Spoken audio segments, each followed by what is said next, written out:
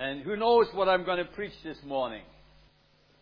About Jesus, yes, that's right. Yes, I don't know anything else to preach but Jesus. The life and ministry of Jesus Christ, part 94. Who said 94? You. Oh, you're a good listener. 94, hallelujah. I'm amazed by myself. I'm amazed by myself that there's so much to preach about Jesus, and I haven't preached everything as yet. There's always new things. And I want to preach this morning on a scripture. It's only been found in Matthew. So, not every parable, not every scripture is also found in other Gospels. But I want to speak on something what we call in German Matthew's Sondergut. That means Matthew's special thing. So, who knows? All the other things, mainly you can read also in the other Gospels. But there's something you don't read them in the Gospel, and this is Matthew chapter 21, the verses 28 to 32. Now, and the theme is this morning, repentance, the decisive factor. Repentance, the decisive factor. So we can go to church, we can hear all the things, we can read books about Jesus, and you might know all the great writers of scriptural themes and so on. But that doesn't help you. Repentance is the decisive factor. If here's anybody this morning and hasn't repented of his or her sins at all, you need to be repentive. You need to repent. That's what it is. And now, we want to find out something, what the Bible says there. And this is a word of Jesus.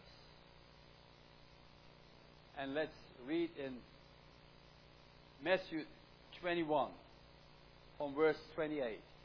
But what do you think? A man had 2 sons.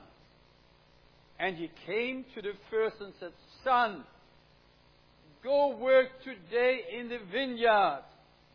And he answered and said, I will, sir. And he did not go. And he came to the second and said the same thing.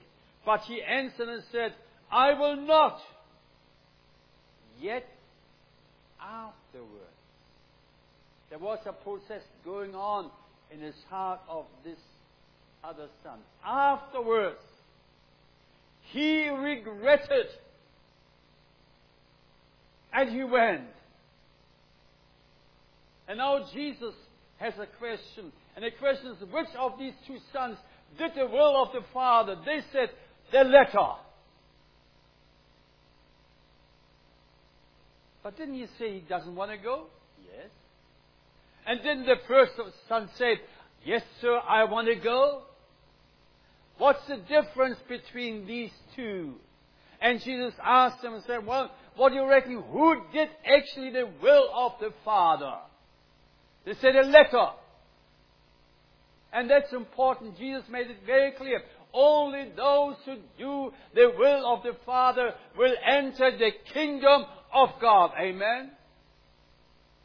Only do those who do not know about the will of the Father.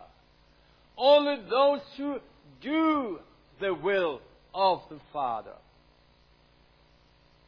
And then Jesus continues on the other side of my Bible.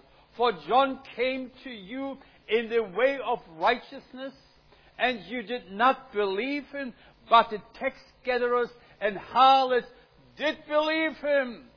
And you, seeing this, did not even feel remorse afterwards, so as to believe him. You understand the whole scripture?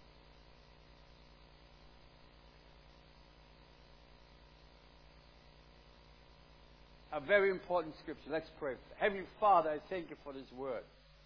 And I pray that you, by your Holy Spirit and through your Holy Spirit, you might inspire me, Lord Jesus, that I might preach the things and speak the things important for everybody this morning here in this church. I thank you, Lord. And I pray, give grace to speak your precious word. Give grace to listen to your word. And also I pray, give grace to act upon your precious word. In the precious name of Jesus. Amen, amen, amen. Now this parable is actually a continuation of the quest for authority we read before.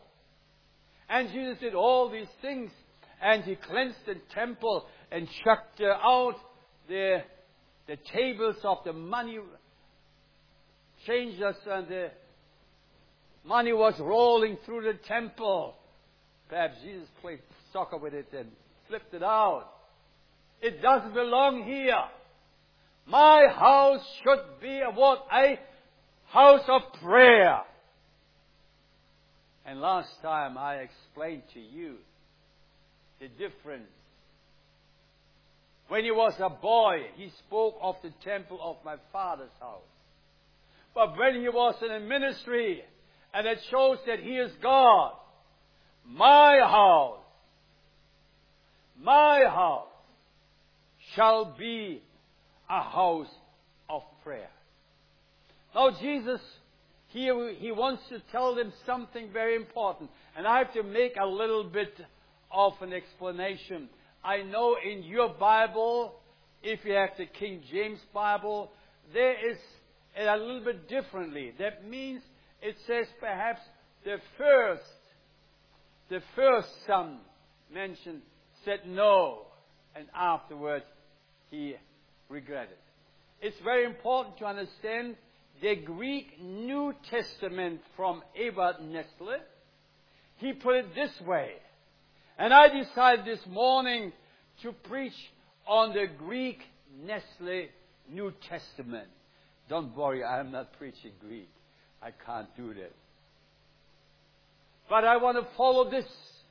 And my Bible, I've got the New American Standard Bible from 77. And it's being written that way. And I like it.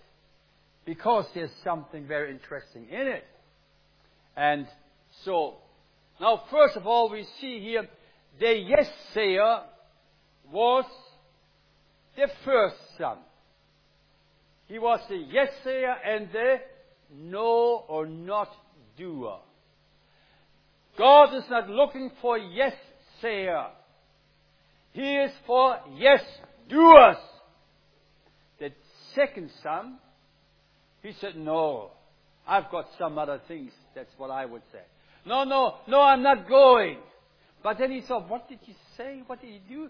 You said to your dad, no, I'm not going. The dad has done so much for you, and you're not going to work for him in his vineyard. And afterwards, he had a change of mind. He regretted it. And change of mind, you can ask any Greek, he knows the Greek word. What is a change of mind? Metanoia. He had a change of mind. He repented and said, no, I will go. And he went. And that's what is important. And we want to learn something today about it. And I want to follow the Greek manuscript. This parable echoes many other stories and parables in the Bible. For instance, the story about the prodigal son. We call him in English prodigal son. But I found out something. The German Bible speaks about the lost son. Prodigal refers more or less for the money he squandered. But he was lost and dead. That was his father said. He was lost and dead, and now he has been found and he is alive again. Hallelujah. So we see this story in two sons again. One was lost but saved, and the other, he was always in the house, and he was... What was he? A grumpy, yeah. Grumpy. He was grumpy. He was actually lost. And his father, so long this many years I've in your house, and you never made a meal with my friends and never ever invited them over. Son, everything is there. You could have done it. You could have done it. His attitude to his father was not changed, but the attitude of the lost son, so-called prodigal son, was changed. Hallelujah. And that's what God wants us, that our attitude towards Him might be changed, and that comes through repentance, metanoia. And that's what the Bible speaks about. And Jesus said here very clearly, and listen to the text I have been reading. Now there are some other parables. And we see always these two things. Somebody who was perhaps close to God and thought he is close to God, and the other is far away. And the one who was so far away is the one who was the first in the kingdom of God. Can you understand it? Can you understand it?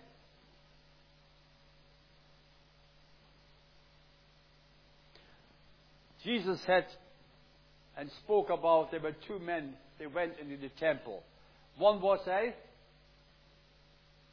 Pharisee, and the other was a tax collector. And the Pharisee, he took the right pose, stood there, and then, I thank you, God, that I'm not as all the others, like the hooras and like the harlots and fornicators and all that. I thank you. And that even I'm not as bad as the one next to me. You know him behind the pillar there. You have seen him. I thank you, God. And the other man, he beat his chest and, God, have mercy on me, a sinner. And Jesus says something. Now, who of this went home justified? It was the sinner. Hallelujah. God wants to save sinners. We see this story again and again, over and over again. These parables are being mirrored again. And then this parable represents actually the religious leaders and the greatest and most horrible and worst sinners in those days, that were the tax collectors and the prostitutes. There was no sin worse in the eyes of the Pharisees than tax collector or prostitution. And Jesus said, now I tell you what, these are the ones who would go first into the kingdom of God. Let's understand it. The yes-sayer and the not-doer, the Pharisees, were yes-sayers. The first son represents the leaders of the Jews in verse 29. It were mainly the Pharisees. The outward appearing was they are serving God. And if you want to see somebody serving God in Israel, you should walk through the streets of Jerusalem then. Because almost on every corner you could see somebody praying. You must say, oh, isn't it wonderful? What a religious nation is Israel. Almost on every corner. And Jesus said they like to do it. That was their kind of outreach. They were standing in the corner and praying. And people saw them. And they went very, very quietly and passed by. Because he's praying, he's talking to God. And the Pharisees were those who took the things with God and their religion very seriously. They were the so-called back to the Bible movement of our days. And I thank God, God has given some movements even in our days. There's a movement where people go back to the Bible and say, let's preach the Bible, the Word of God. Now, what was the righteousness of the Pharisees? Did you know the name Pharisee, what it meant? It means they set apart ones. So they were not just religious people. They were set apart. They were set apart. And that's interesting. In other words, they took the Word of God and the law very serious. They kept themselves apart from the Hellenistic rational Sadducees who didn't believe in miracles and said, well, we have nothing to do with them because we want to do the will of God. The Pharisees were painstakingly following the law of Moses. And the Apostle Paul, he was a former Pharisee. And he shows us a little bit when he was on the defense before King Agrippa. And we read it in Acts chapter 26, verse 5. If you have your Bible, get it. I'm going to wait a little bit. I want to listen to my wife. She said it once or twice, a few times to me. Werner, you have to give the people a little bit of time that they can look up the Bible. I want to do it now. Acts 26, verse 5. Everybody got it? Since they have known about me for a long time, if they are willing to testify that I lived as a Pharisee according to the strictest sect of our religion. That's what he said. They're actually people that were Pharisees too. And they knew me from them. And they could confirm that I was a very strict Pharisee. Because they knew me for many, many years. And at the time of Jesus, the Pharisees were the main spiritual leaders in Israel and of the people. They were the elite pious group. Oh, if you want to know something about God, and you could inquire with the Pharisees and they would tell you everything. But their deeds were poisoned with their own strength. They tried to serve God with their own strength and they did everything. And they made the law sometimes so hard it was even too hard for themselves. They said, no, we have to be very clear. It has to be clear. And yet they were serving God from their own strength, and that was the poison in their life. Ezekiel 36:26. I'm going to wait a little bit because you have to go back into the Old Testament, you know. You know the book Ezekiel, yes, 36, and it speaks of this. Moreover, I will give you a new heart and put a new spirit within you. And I will remove the heart of stone from your flesh and give you a heart of flesh. Now, these Pharisees didn't serve God with a new heart. They were doing everything in their own strength. And the other thing the Bible says, they were teaching precepts of man. And Jesus said it very clearly. In Matthew 15 verse 9. So I should have given you the scriptures before, my dear Jerry. Then you would have seen it here on the screen. And these things are very good, but also bad. Good for those who forget their Bible, and bad for those who can't find it that quickly. Because we are not used to having rushing Bible leaves anymore. We didn't have this in my time. You had to go and you heard everybody, you know, rushing the Bible leaves. No, okay? So if it's there, then we're going to read it. But in vain they do worship me, teaching as doctrine the precepts of men.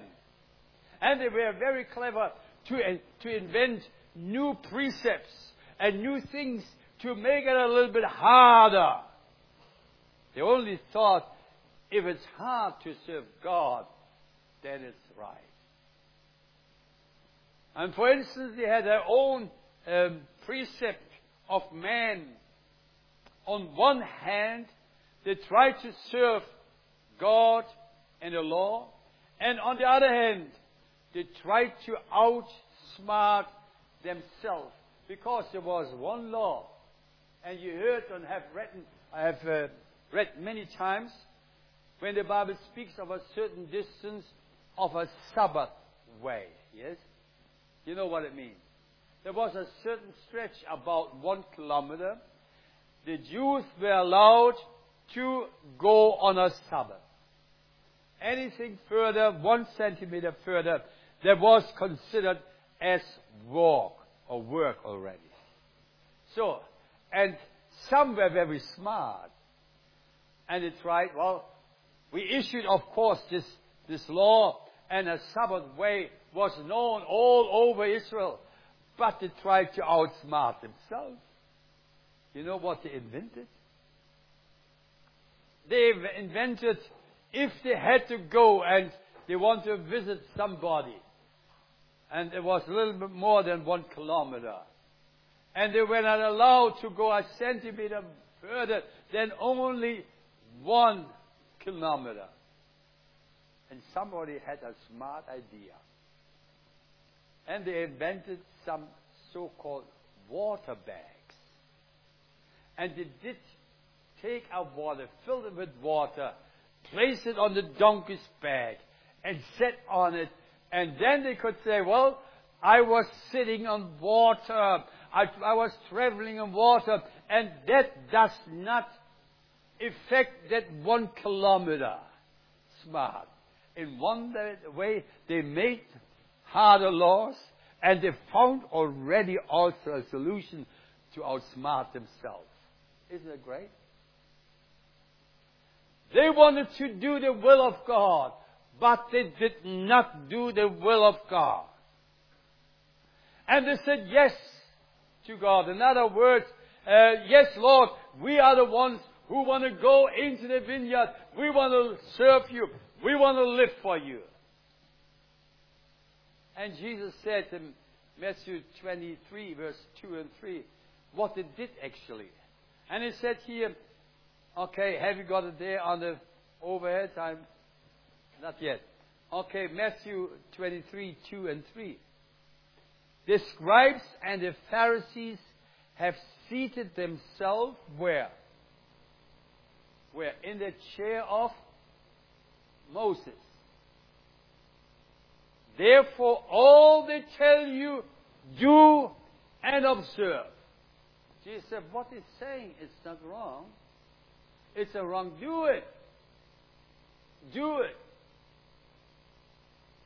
But they do not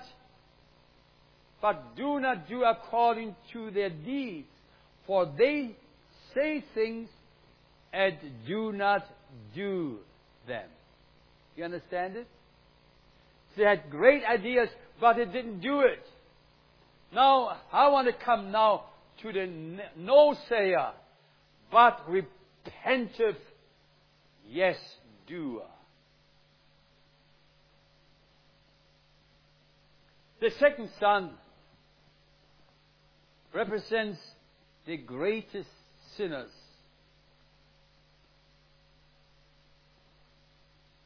They had no attitudes toward God. And there were, first of all, the tax collectors. And if anybody pointed to people who are wrong and who are sinful, tax collectors. And the harlots, the Bible says, or prostitutes in our language.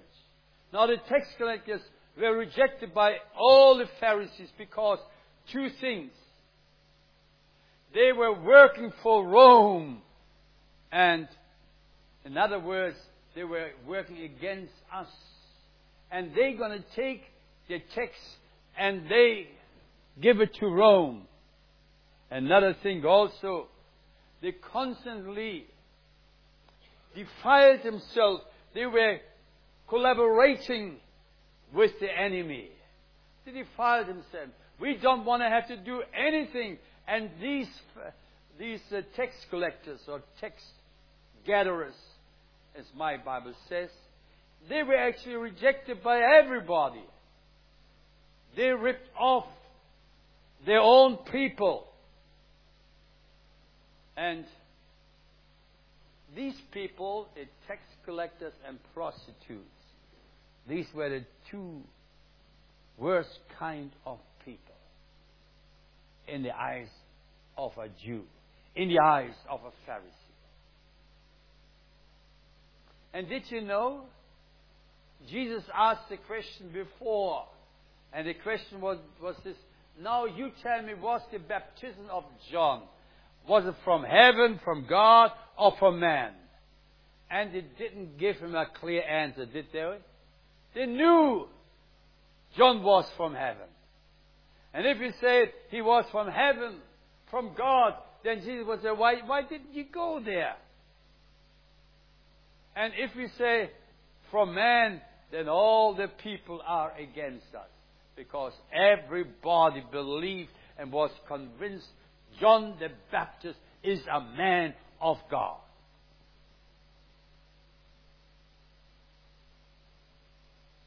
And we find here, and some tax gatherers also came to be baptized, and they said to him, "Teacher, what shall we do?" And he said to them, "Collect no more than you have been ordered to."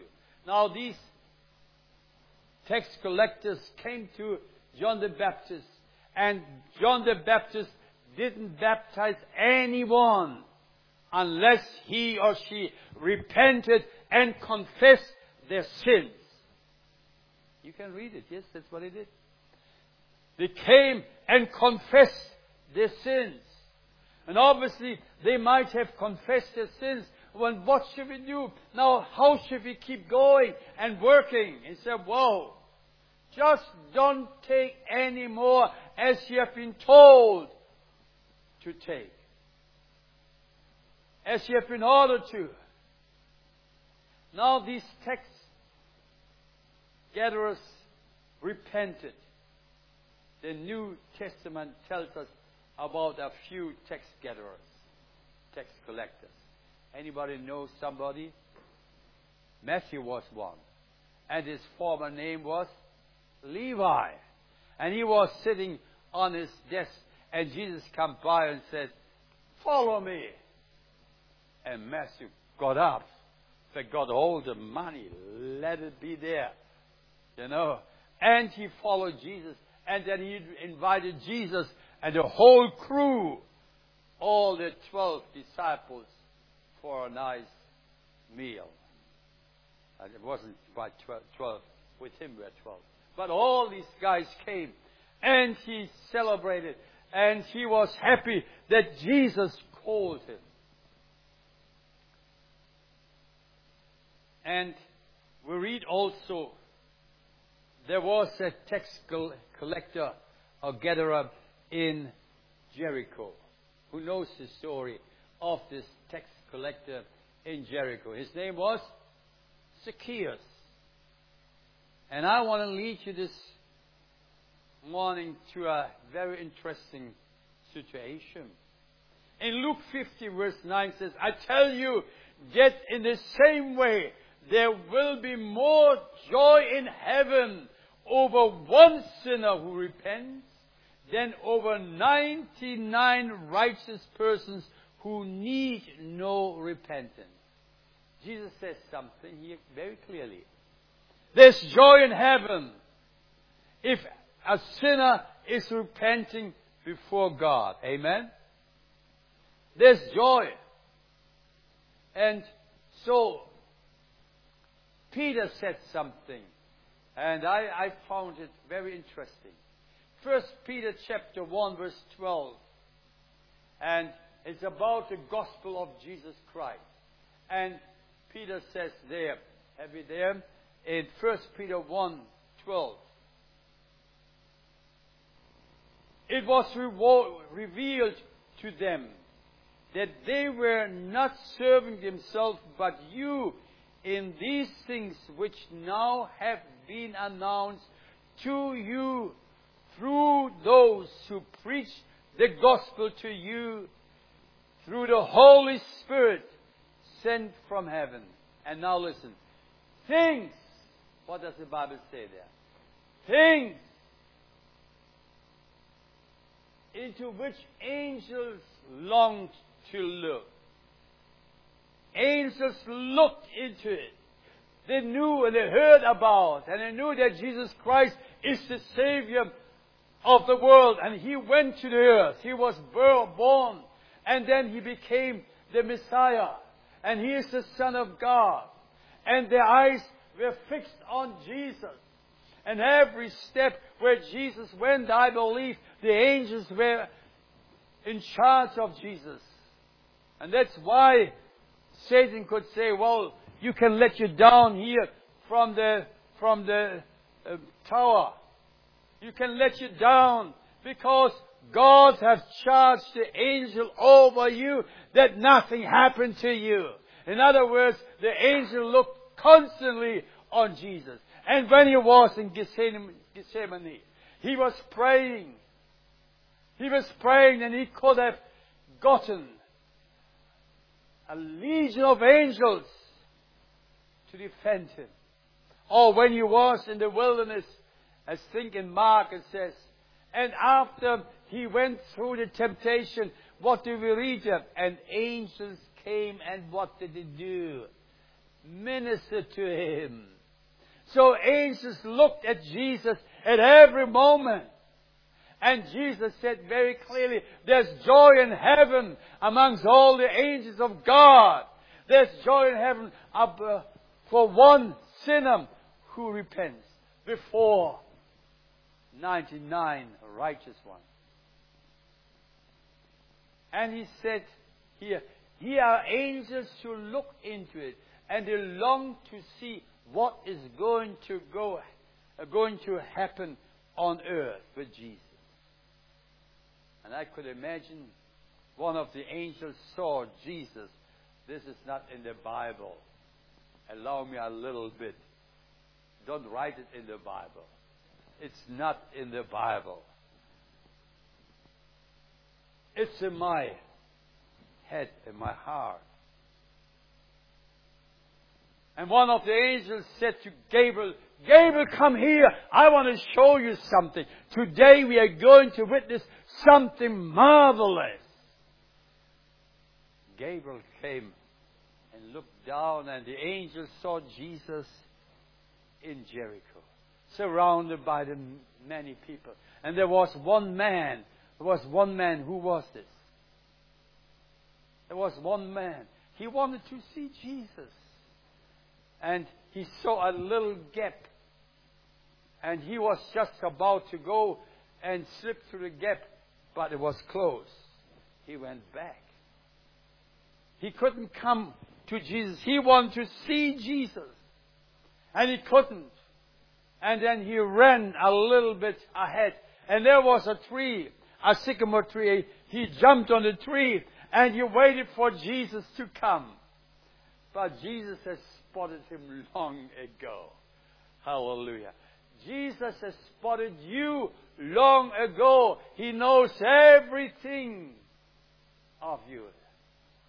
Some people say, and I hear it often from Christians, yeah, God looks at the heart. Is it true? God looks at the heart. Yes, that is true. I mean, in other words, was it, don't judge me, please. Don't judge me. God knows my heart. He looks into my heart. Yes, He does. He does not only see your sincere desire. He also sees your sinfulness. That's what He sees. Don't say too quickly, oh, God knows my heart. Don't say too quickly, He knows everything. He knows everything. And he saw here Zacchaeus, and Jesus came to the place. He had spotted him long ago. Jesus knew, today I'm going to see a man, a tax collector, and he will come to see me. But he's a little fellow and he can't see me because people are in the way. And when Jesus came to the tree, he looked up and said, Zacchaeus, come down, because today I have to enter into your house. Zacchaeus came down and he ran home very quickly. And he said to his wife, her name called by Werner Schulz, Abigail. Abby, Jesus is coming. Jesus is coming. And he's going to stay the night here. Can you prepare something for him? Is he alone? No, there are 12 other guys following him. Where should we put them? In our house. Oh, no worries, you know. In our south wing of our villa, there we have 12 rooms. We will place them there. Don't you worry about it. Because he was what? Very rich, the Bible says. He was very rich. I don't have a place that big. They can all sleep there. We want to have them all. Okay, and do a good meal for Jesus and his disciples. And I learned something over and over again. If you invite Jesus into your heart, you invite your whole church into your heart. Do you understand it? Yes, because they all come with Jesus. All the disciples come with Jesus. That means you're no longer living your own. You're living for Jesus and those who believe in Him. These are your brothers and sisters. Amen, amen. Hallelujah. Can you understand it? That's the consequence if you believe in Jesus. Hallelujah. These are my brothers and sisters. Wonderful. And how are you, my sister, today? You know you're my sister, don't you? Yes, I know. Thank you. Hallelujah. They all belong to it. So, and Zacchaeus, he went to the great portal of a gate he had. He opened for Jesus and he stood there. He was just about to move in. And Zacchaeus said, Jesus,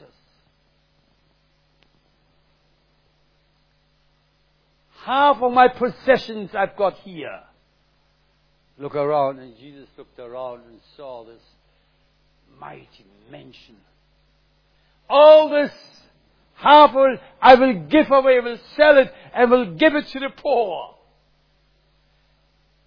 And if I have cheated anyone, I give it 4 times back. What a change. What a change. And then Jesus said, what? What? Somebody in this church prayed it one Sunday morning. The same what Jesus said here. Today, salvation has come to our house. Jesus said, today salvation has come to this house. Hallelujah. Seb, you remember that? You remember that? Your dear wife, she was sitting here then. And she was so rejoicing that you gave your life to the Lord at home. Salvation has come to our house. Hallelujah! Hallelujah! Don't give anybody up. Jesus is still in the salvation business. Amen? Hallelujah. Hallelujah. And what happened then? I forgot all about Gabriel and the angel who witnessed all these things. There was joy in heaven for one sinner who repented. And the whole heaven was full of joy. Zacchaeus came to Jesus. He repented of his sin, and he is going to become a new man. Hallelujah. And Jesus said, these kind of people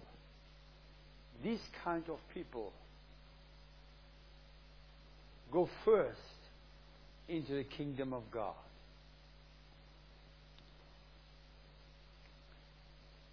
And he said it clearly. Today salvation has come to this house because he too is a son of Abraham.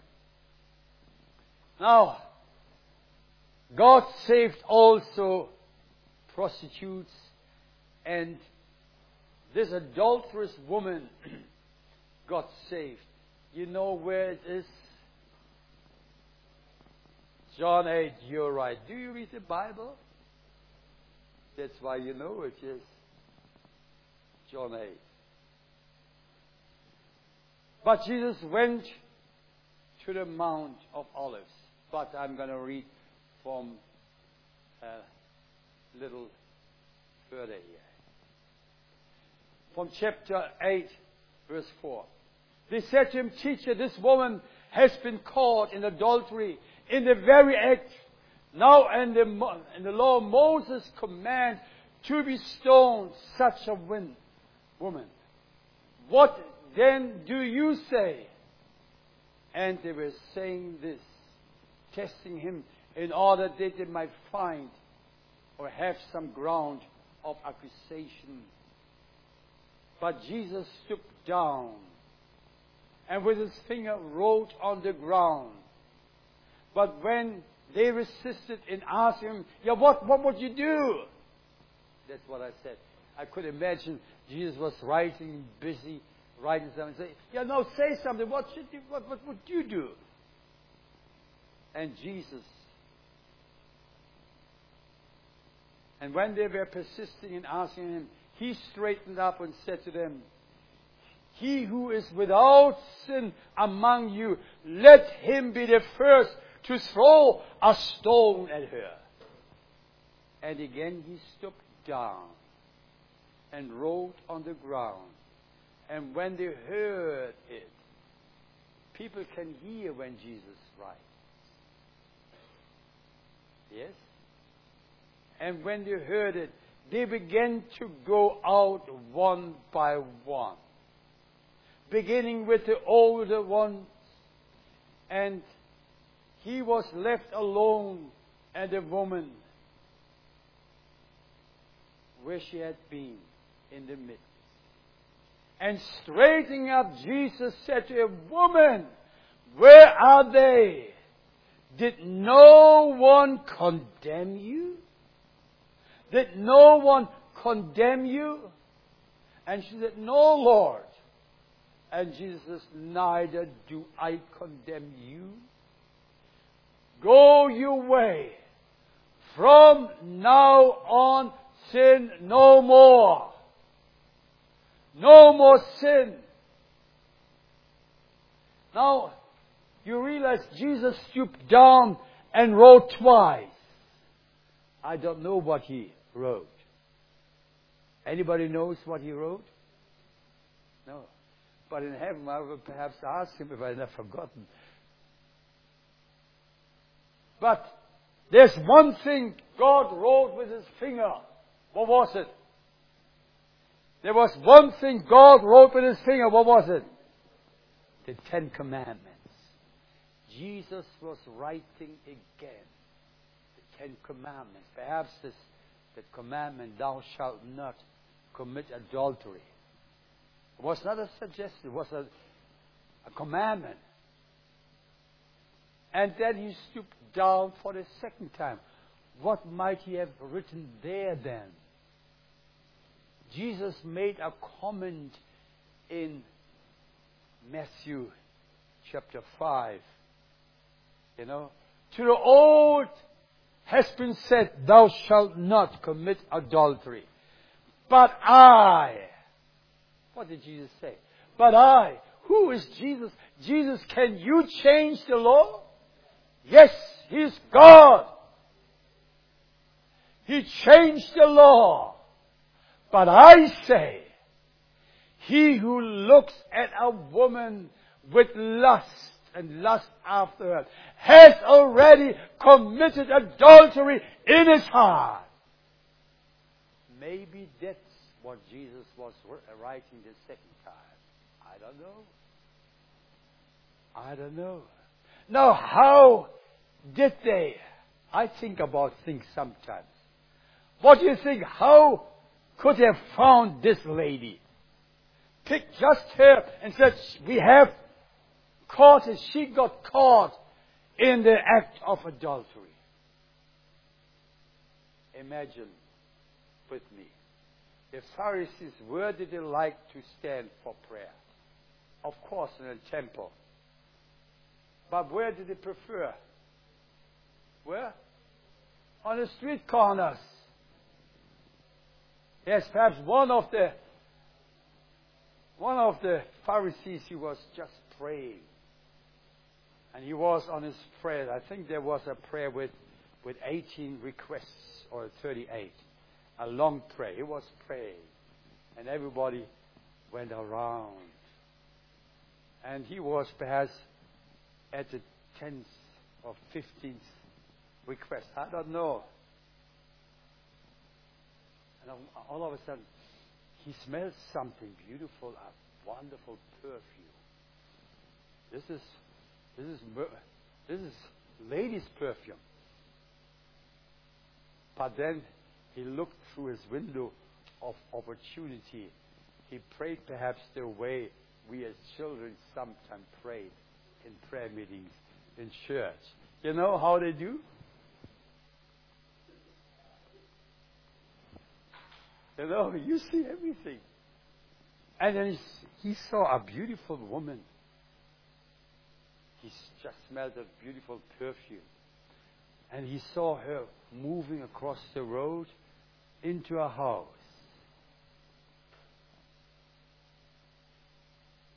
And all of a sudden, he couldn't wait any longer. Who is this woman? He went perhaps under the window and listened. What is going on there? And perhaps there was a conversation. He heard fragments. I love you or whatever. I don't know. And he moved the others who were standing on the other corners. They were all praying on the corners. Come over here. Come over here. Listen to this. Oh. That's dangerous. And then all went in and gotcha.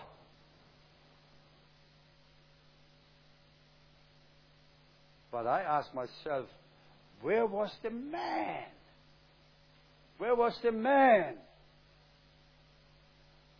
Perhaps he was a guy like Samson. And he ran away. They didn't want to take a fight with him because they knew automatically they will lose. But it took the woman on her hair, pulled her out. You have committed adultery and you have been caught. We bring you to Jesus. This woman was crying. She was crying. And one accusation after the other came and hurled on her. What do we do now? Jesus, I tell you what, Jesus can handle any beautiful woman without any wrong thought. Amen? Because He is holy. He is holy. Hallelujah. Hallelujah. These guys, they looked her in the eyes and they had some kind of feeling good. Now we got you. Now we see you. And she was crying and crying. And Jesus, after he has written 2 times, woman, where are the accusers? They're all gone. They're all gone. Nobody condemned you? No. And Jesus said something beautiful. Neither will I condemn you. Hallelujah. Go in peace and sin no more. Jesus forgave her all her sins. And she was clean and was free. Now, Jesus said it. You have seen all these things in verse 32. The religious establishment was stiff and dead then. John preached and he came in righteousness. And you ignored him. Even the preaching of judgment, you ignored everything. But the tax collectors or gatherers and the prostitutes, they came to Jesus. They came to John. And the things John was preaching, they were not just sweet words. Listen. And he spoke also about judgment. And the axe is already laid at the root of the tree. Every tree, therefore, that does not bear good fruit is cut down and thrown into the fire. He preached fire and brimstone. Hell is a reality. And verse 12. And his winnowing fork is in his hand, and he will thoroughly clear his threshing floor. And he will gather his wheat into the barn, but he will burn up the chaff with unquenchable fire. This preaching was strong preaching. And you saw that the tax collectors, and perhaps you were once also there, where you caught this woman in adultery in the very act and sitting around her and condemning her. And you have heard that I forgave them her sin, and she went home in peace. You have seen all these things. You have seen the story about Zacchaeus. You have seen the story about Matthew. And all these things. But you did not change your mind. You didn't feel remorse. Perhaps saying, oh, we have to serve God as well. We need to be baptized and repent of our sins. No, no, no. You were hard in your heart. That's why these tax gatherers and prostitutes are the first in the kingdom of God.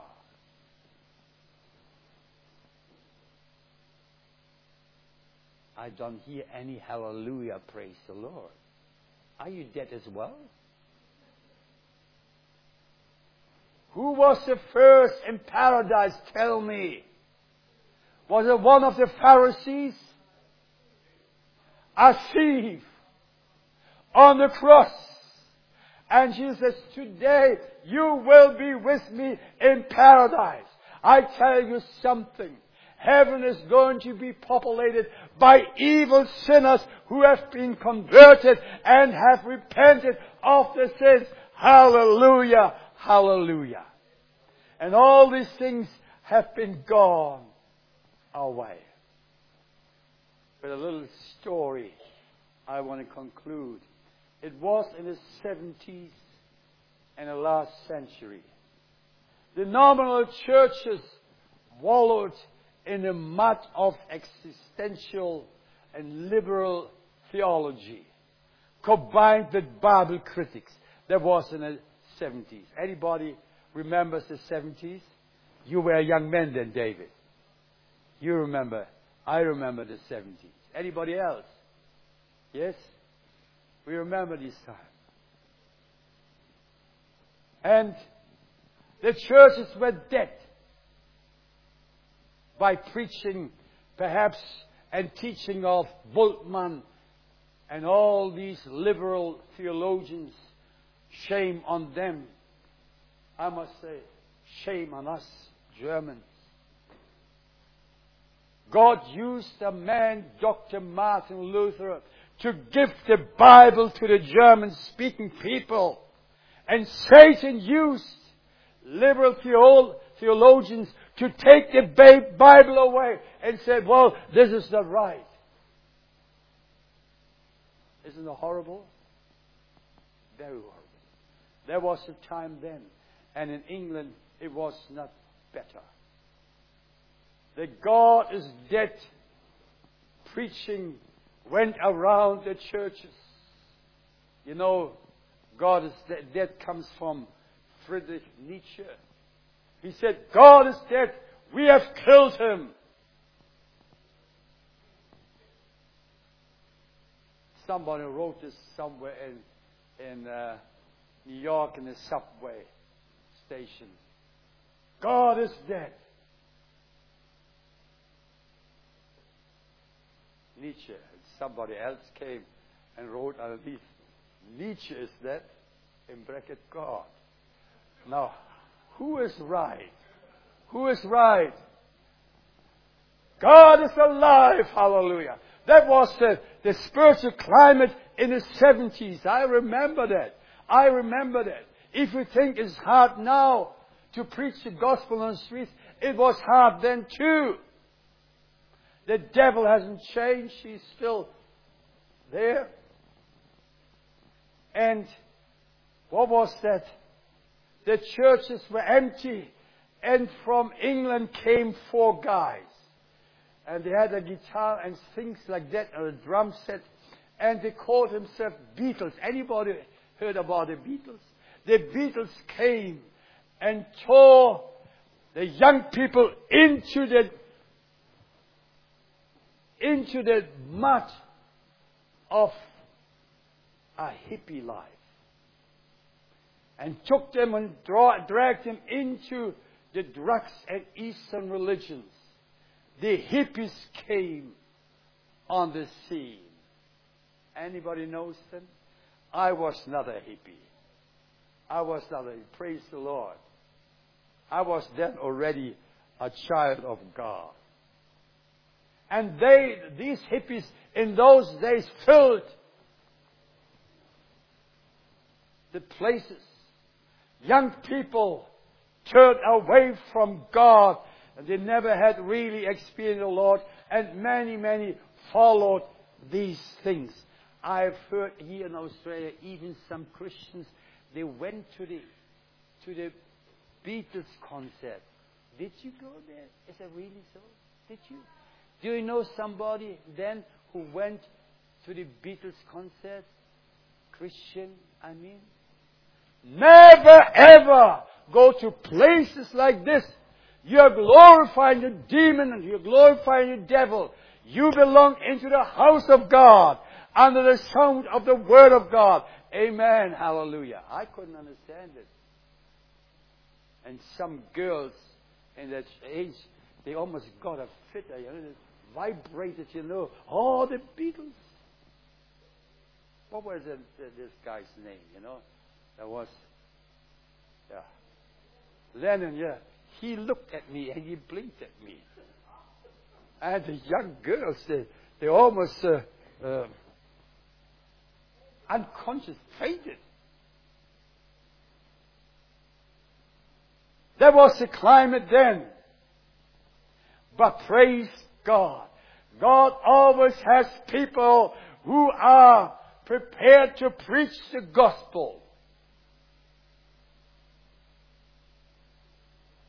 At the same time and around this time, there was a pastor somewhere in Anaheim, California.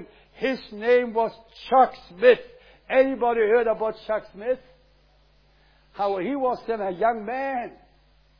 And he went and preached to the hippies. The hippies had their slogan.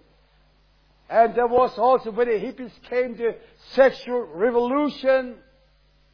There was no things anymore no taboos. And they had the slogan, make love and not war. And all these things came. That was the situation. In that time, God used this man, Chuck Smith. He preached the gospel to these young people. They realized that where they have been led into by the Beatles was nothing else but a pitfall. They went into it. But then they heard the gospel.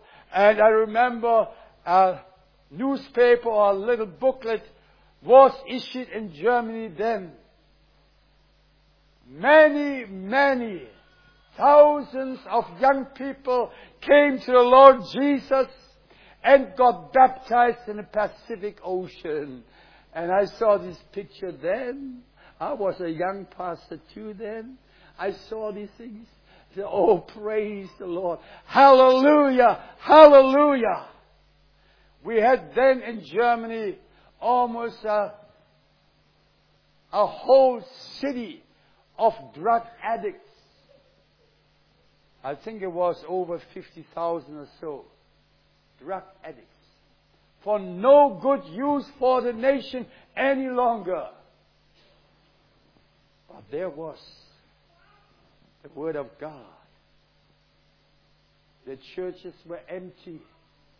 The churches were dead. But there was new life. And when I was there, we visited his church. This Bible, look at it. It's falling apart. This Bible, in 1981, I bought there in Anaheim, California. Hallelujah. And Chuck Smith, he didn't have any program in that regard to entertain young people. No. We asked him because we German pastors, we wanted to know how come that on a Sunday morning 2,000, 3,000, 4,000 people, young people mainly, go to church. You can have it if you play Hillsong music and all that stuff, and rock music. You can have it. But none of this. We asked you, what do you preach on Sunday morning? Oh, what do you preach? He said, I go through the Bible, verse by verse, Bible teaching. And these ex-hippies were hungry after the Word of God. And these people got saved. And many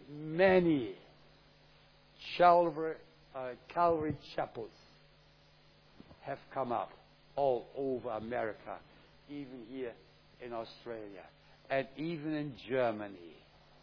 Benny is going to one of that church. Yes, I've been there. Yes. Hallelujah. That's what God can do, amen. Don't think it's all over. No, it's not. God still has a way. And may God do it again. Let's pray that God might do it again and again. That young people might get saved out of the whole sinful situation. Hallelujah. You saw it, Jesus said. You saw it when the tax collectors and the prostitutes, when they came and repented and believed John, instead that you might have gotten envious. No, they just stayed cold. They were cool. Jesus expected at least that they would have repented of their sins. I mean these Pharisees. The yes-sayer and not doer. But the no-sayer became the yes-doer. Hallelujah. Hallelujah. Heavenly Father, I'm so amazed about the power of your Holy Spirit and your word.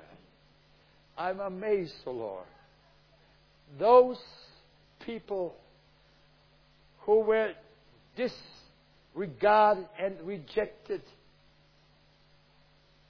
by the religious establishment, these are the ones you saved. Hallelujah. Lord, help me not to be a just yes sayer, but also a yes doer. In Jesus' name. Amen. Hallelujah. Next time you know what